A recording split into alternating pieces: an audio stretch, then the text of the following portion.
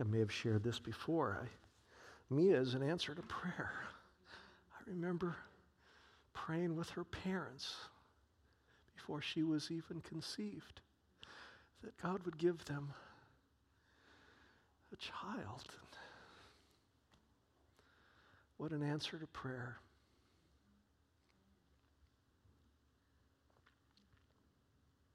I really love the body of Christ. I'm so grateful for so many reasons. I'd like you to take your Bibles, would you please, and turn to the Gospel of Mark, chapter 14. Mark, chapter 14, for many months. My apologies perhaps to those who are here for the first time or the first time in a long time, because we're really at the end or near the end of a wonderful journey we have been on through the Gospel of Mark. The Gospel of Mark, powerful, the life and the message and the miracles and the words and the compassion of Jesus. And really we're coming to which would arguably be one of the greatest parts. Pastor Ben mentioned earlier about how in just a few weeks we're going to celebrate Resurrection Sunday, Easter. It is a time in which we lift up.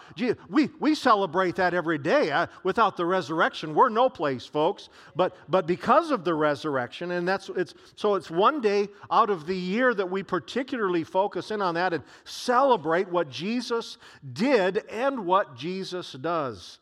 The theme, you heard the theme, you see it on I have one of those here, in Him was life. You go, what's with that? Well, it's actually from the Gospel of John, chapter 1. It's a quote. In Him was life. And so use these, all right? Use these and bring someone with us. Well, we are in, again, this Gospel of Mark, talking about the life and the ministry of Jesus, and what we are about to read happened just days before Jesus was arrested and crucified, just days before Jesus was resurrected, raised from the dead to give us new life. Which really makes what we're about to read even more meaningful when you understand the time frame, the timing in which this happens, or the timing in which Jesus said these things. Mark chapter 14, beginning with verse 3, reads this way. While Jesus was in Bethany at the home of Simon the leper, and reclining at the table, there came a woman with an alabaster vial of very costly perfume of pure nard. She broke the vial, it was a bottle, she broke the vial and poured it over his head.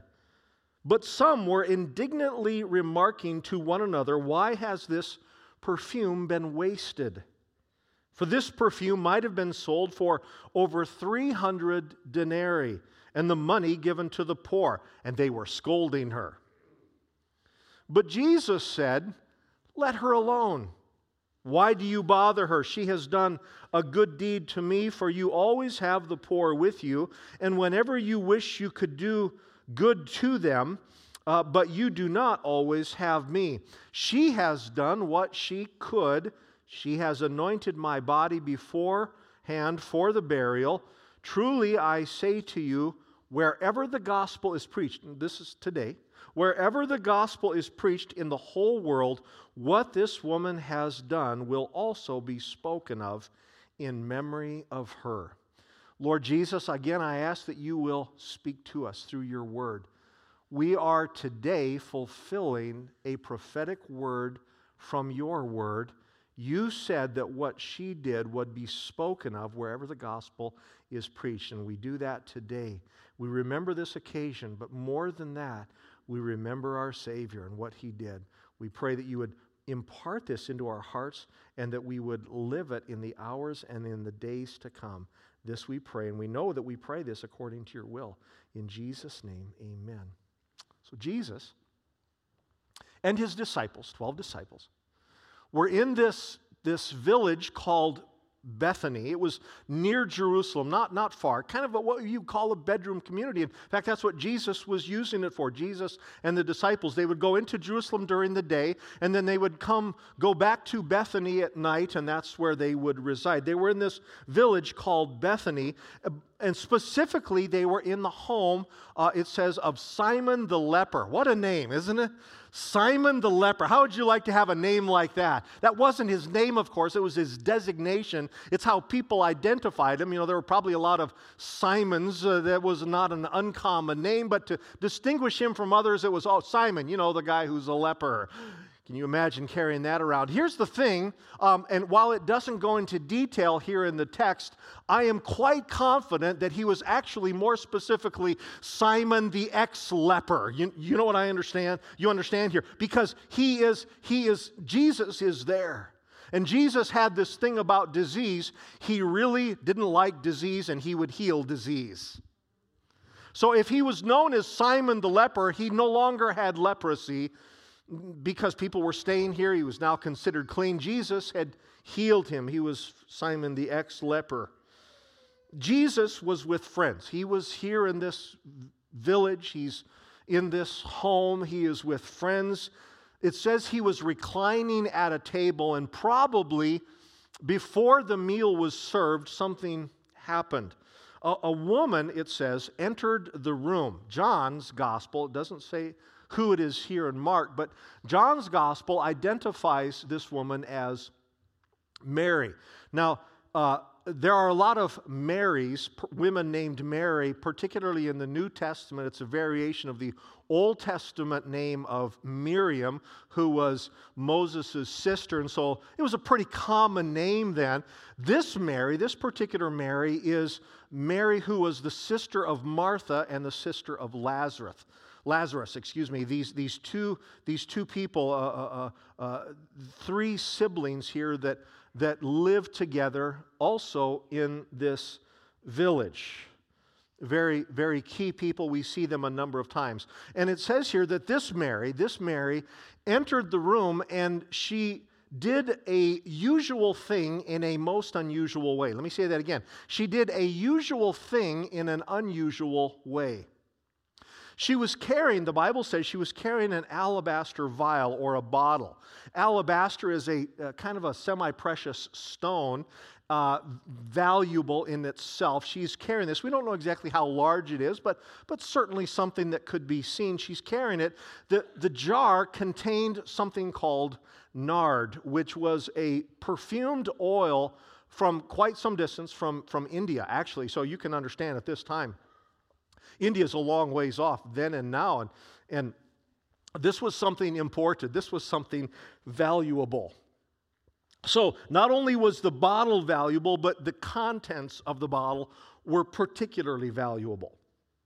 Now, it was customary to place, when you would have a guest in your home, probably don't do this now, but it was customary then to, when they would come in, you would wash their feet. Sometimes you would anoint their head with these few drops of oil. Don't try this the next time you have guests, okay? Just leave their feet alone and just keep the perfume away. But at that time, it was very, very customary to do this. But just one or two drops of fragrant oil anointing their head, it was a very common thing to do, particularly for guests. But that's not unusual. It was the way that Mary did it. The way that Mary did it and the amount she used is what made this unusual. It says here that she took the jar, this alabaster jar, and she broke it.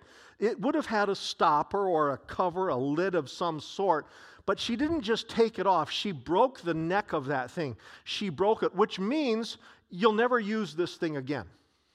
This is it. This is it. Now it's just broken pottery. It's a one-shot kind of a deal, and it says that she broke it. No one would ever use this again. It was a one-way street in regards to this alabaster vial. And then, if that wasn't enough, she then took the contents of that now broken jar, and it says she poured the entire contents onto Jesus' head. Not just one or two drops, as was customary, but the entire contents of it. She took it.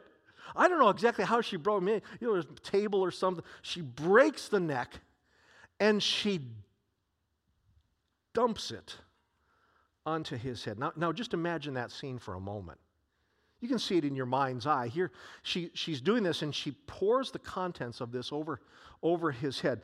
There was so much, it would have run down Jesus' head. By the way, this is the head that would, in a very short time, have thorns, a crown of thorns, beaten onto his scalp. Same head. There was probably so much oil on it that it not only covered his head and went over his brow, that brow that would wear that crown of thorns, but it also probably ran down into his beard. The same beard that a few days from this point would be, the Bible tells us, yanked out after Jesus was arrested. I'm kind of going out on a limb here, but there may have been so much that it ran down his neck and onto his back, the same back that would be mercilessly beaten.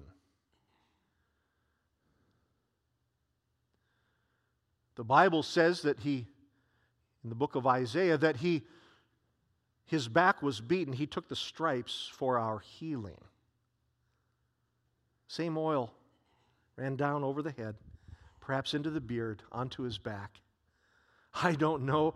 Maybe at some point during this process, it doesn't record it, so I'm just, it's conjecture, you understand. Maybe at some point he wiped some of it out of his eyes and onto his hands that would be nailed to a cross for us. Mary didn't know that. Jesus had shared with his disciples that he was going to be crucified, but they didn't understand all what that meant. But Jesus knew. There's so much oil. So much oil, not just one or two drops, but the entire contents went down to him. And again, this oil was highly aromatic. It was infused with these perfumes. It was highly aromatic, and it would have filled, the smell of it, the aroma of it would have absolutely filled the room. So if people didn't see it happen, if people were off in some corner, perhaps, and they didn't see her break that thing and pour it, if they didn't see it, within a very short time, they would smell it.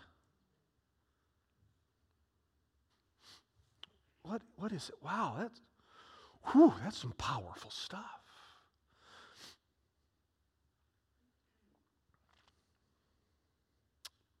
So we know what happened.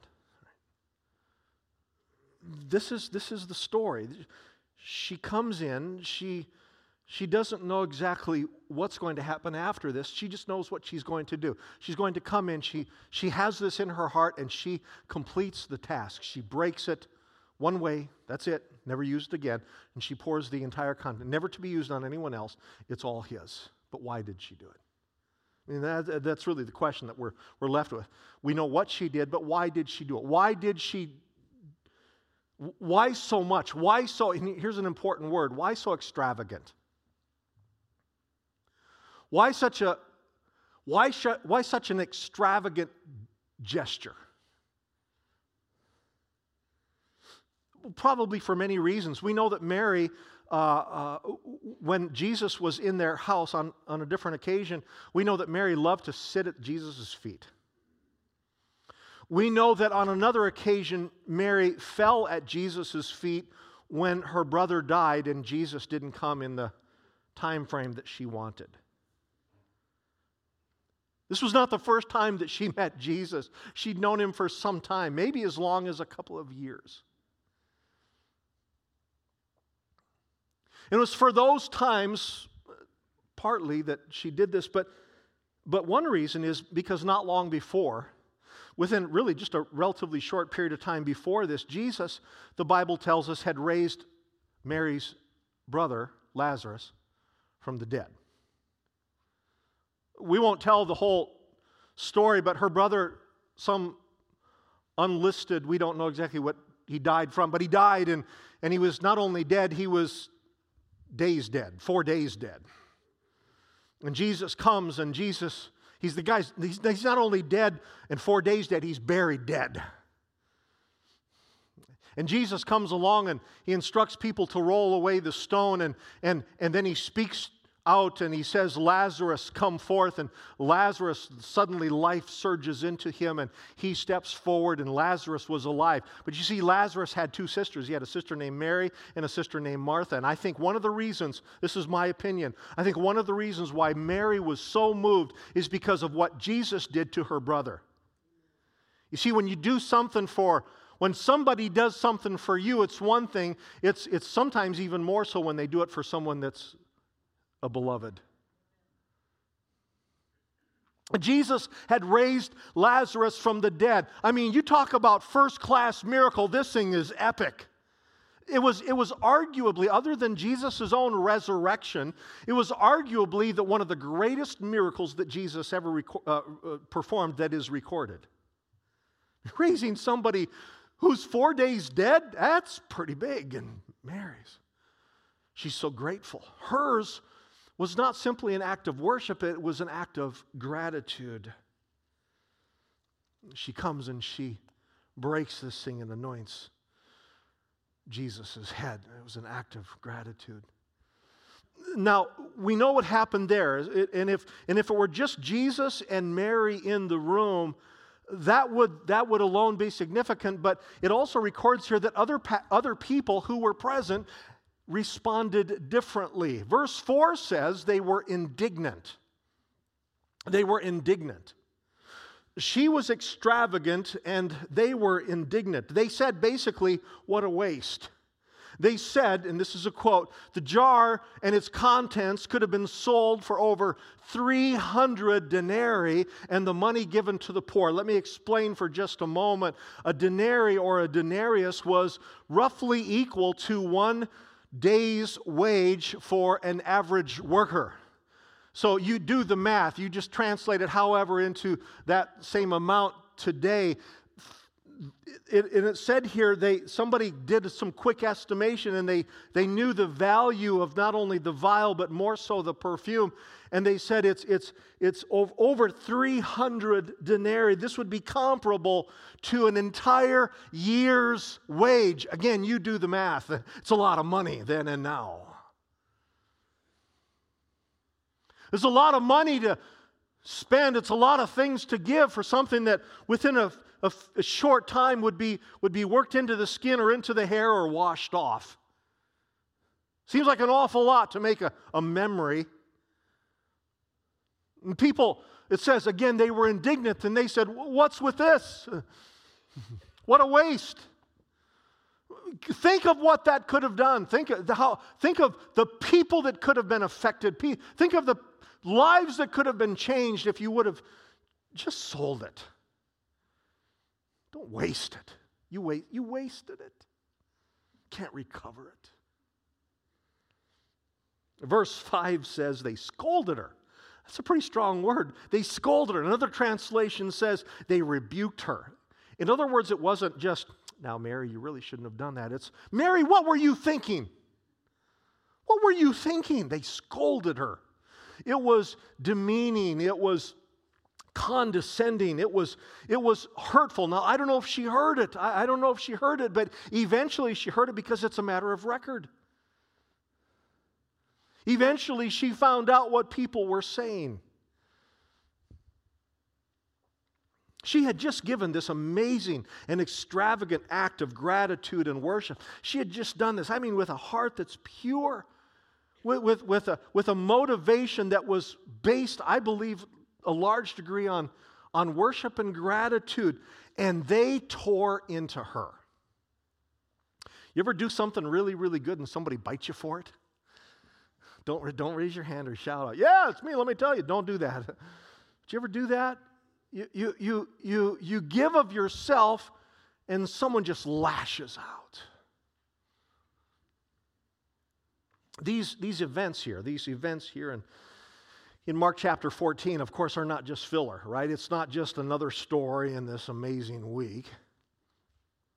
They're here for a purpose. Of all of the things that happened, I've pointed out before that in John's gospel it says that if everything that Jesus said and did were written down and put in books, all the books of the world couldn't contain it all. So why this? Why is this a part of the gospel? Why is this recorded here and also in one of the other gospels? Why is this here? Well, it's not by accident. For one thing, it shows us that people who are changed by Jesus often become extravagant.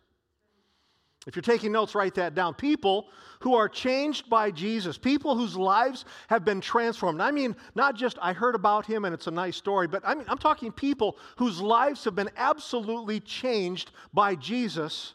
They can become very, very extravagant. Mary did what she did because Jesus had dramatically changed her. She wasn't the same woman she was some years before Jesus came into her life. He had done such a fundamental, essential, transformational change in her that it's like, what can I do? Oh, I've got that heirloom.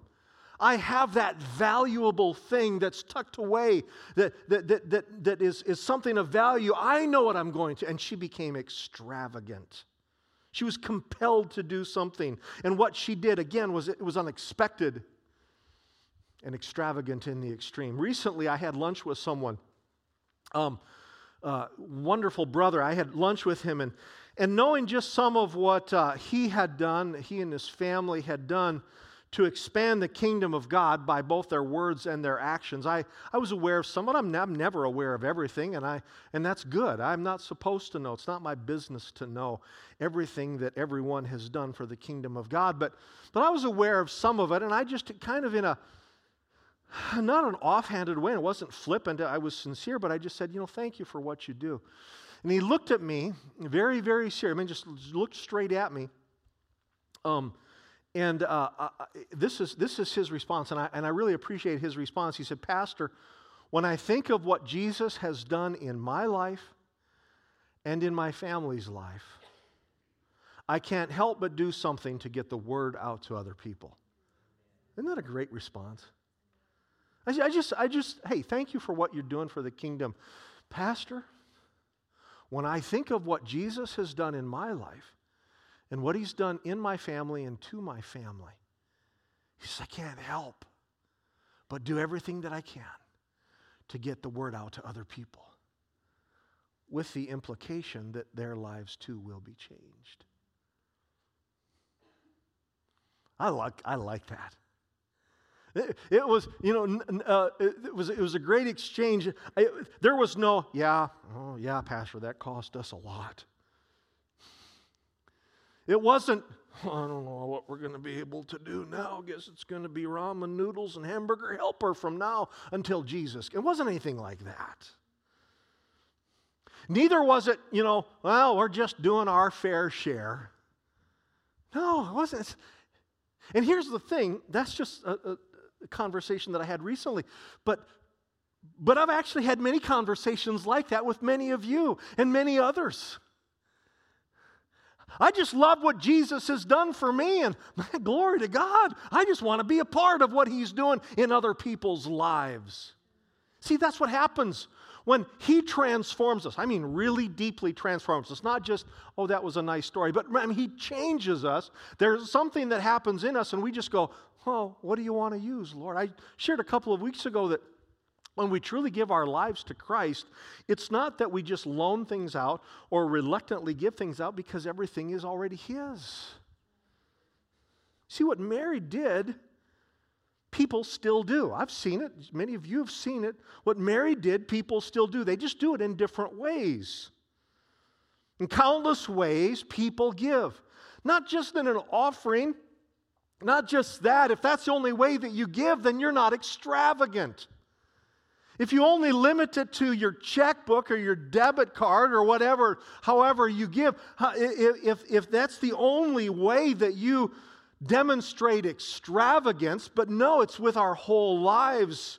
What Mary did, people still do. They just do it in countless ways. People give so that others will also meet and experience the Savior who changed them. In fact, here's where it gets dangerous, and it often does when I preach. Here's where it gets dangerous. If we do not have that response of, wow, I just want to do something. If we do not have that response, then I wonder how much we've actually been transformed.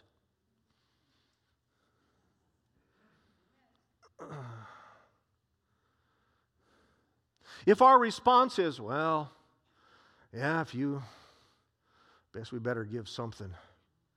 Margaret, can we give $6 this week? Or, yeah, I'll give you time. I'll give you 3 months. Or, yeah, I'll show up, but don't let it, if that's our response, it's an unextravagant response, then really has he really transformed us? Now, there's something else that I see here in this text, and that is that Jesus changed people who give extravagantly will be accused of waste. You can write that down in your notes as well. Jesus changed people who give extravagantly will be accused of waste. Again, Mary was delighted to serve Jesus in such a unique and sacrificial way. But when she did what she did, others lit into her. Today, some people will look at people who live and give extravagantly, and by give, it's again not just one way. People today look at other people who live and give extravagantly, and they will say, you got religion? Or you do what with your time? You gave how much to that missionary? You read and you live the Bible? What's the matter with you? You don't do this anymore? You do that now? What a waste. Don't raise your hands, but how many of you have had responses like that? When Jesus transforms you become a Jesus-changed person. And you begin living differently, you begin thinking differently, you begin doing differently. Your whole value system is changed. And the people that knew you back when say, what a waste. But let me ask you this. Is it even possible to waste something on Jesus? Is it even possible to waste something on Jesus? Consider that. Is that possible? I mean, He gave His life for us, folks. He gave His life. Jesus gave everything. Jesus, if you will, broke the bottle and poured it all for you and for me. He gave it all. He didn't just say a little. No, He gave it all.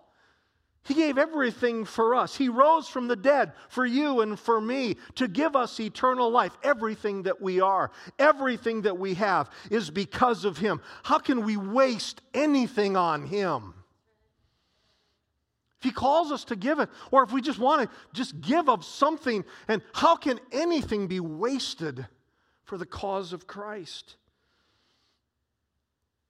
Years ago, a young, gifted man with his whole future ahead of him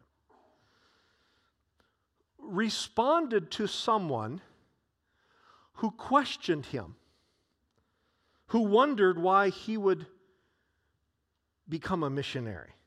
He wrote this: "He is no fool who gives what he cannot keep to gain that which he can never lose." Just let that resonate in your spirit.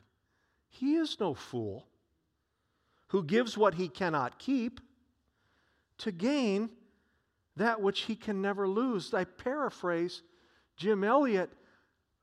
Why call it foolish for someone who gives their all to Christ, who gives their entire life to Him that they cannot keep, who gives their body to Him that they cannot keep indefinitely,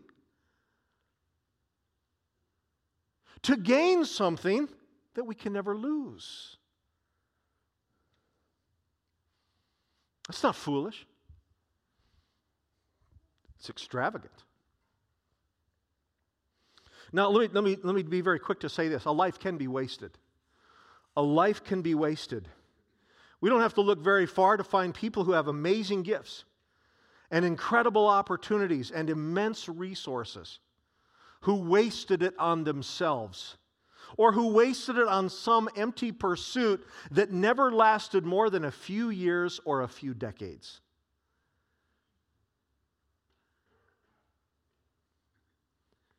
If you want to chastise anyone for wasting their life, it's for people who waste it on something that is here and gone in moments or days or weeks or even years.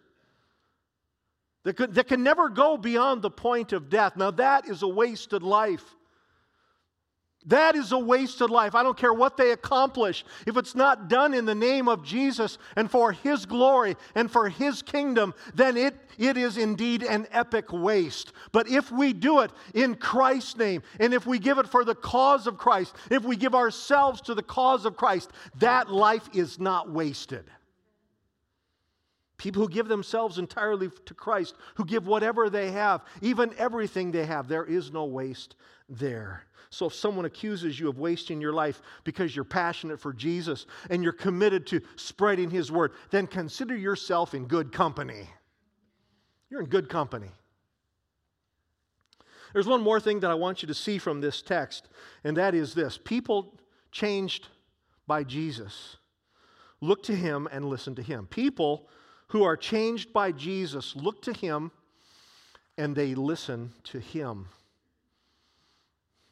Again, I would like to see this scene. I would like to see it as she breaks the neck of that vial, pours it over. It runs down over Jesus. People see it, smell it. They start just loading things onto her, chastising her, rebuking her, scolding her. I'd like to see her face. Here's the thing. I'm pretty sure because on another occasion when her sister was really busy with housework, it says Mary sat at the feet of Jesus and listened to Him. Didn't listen to her sister. Here's my opinion. I think that Mary, who had just poured this on Jesus, was really fixated on Jesus, and she didn't really at that point care too much about what they said. Because people who are changed by Jesus look to Him and they listen to Him. Again, the people were scolding Mary, but verse 6 says this, but Jesus said.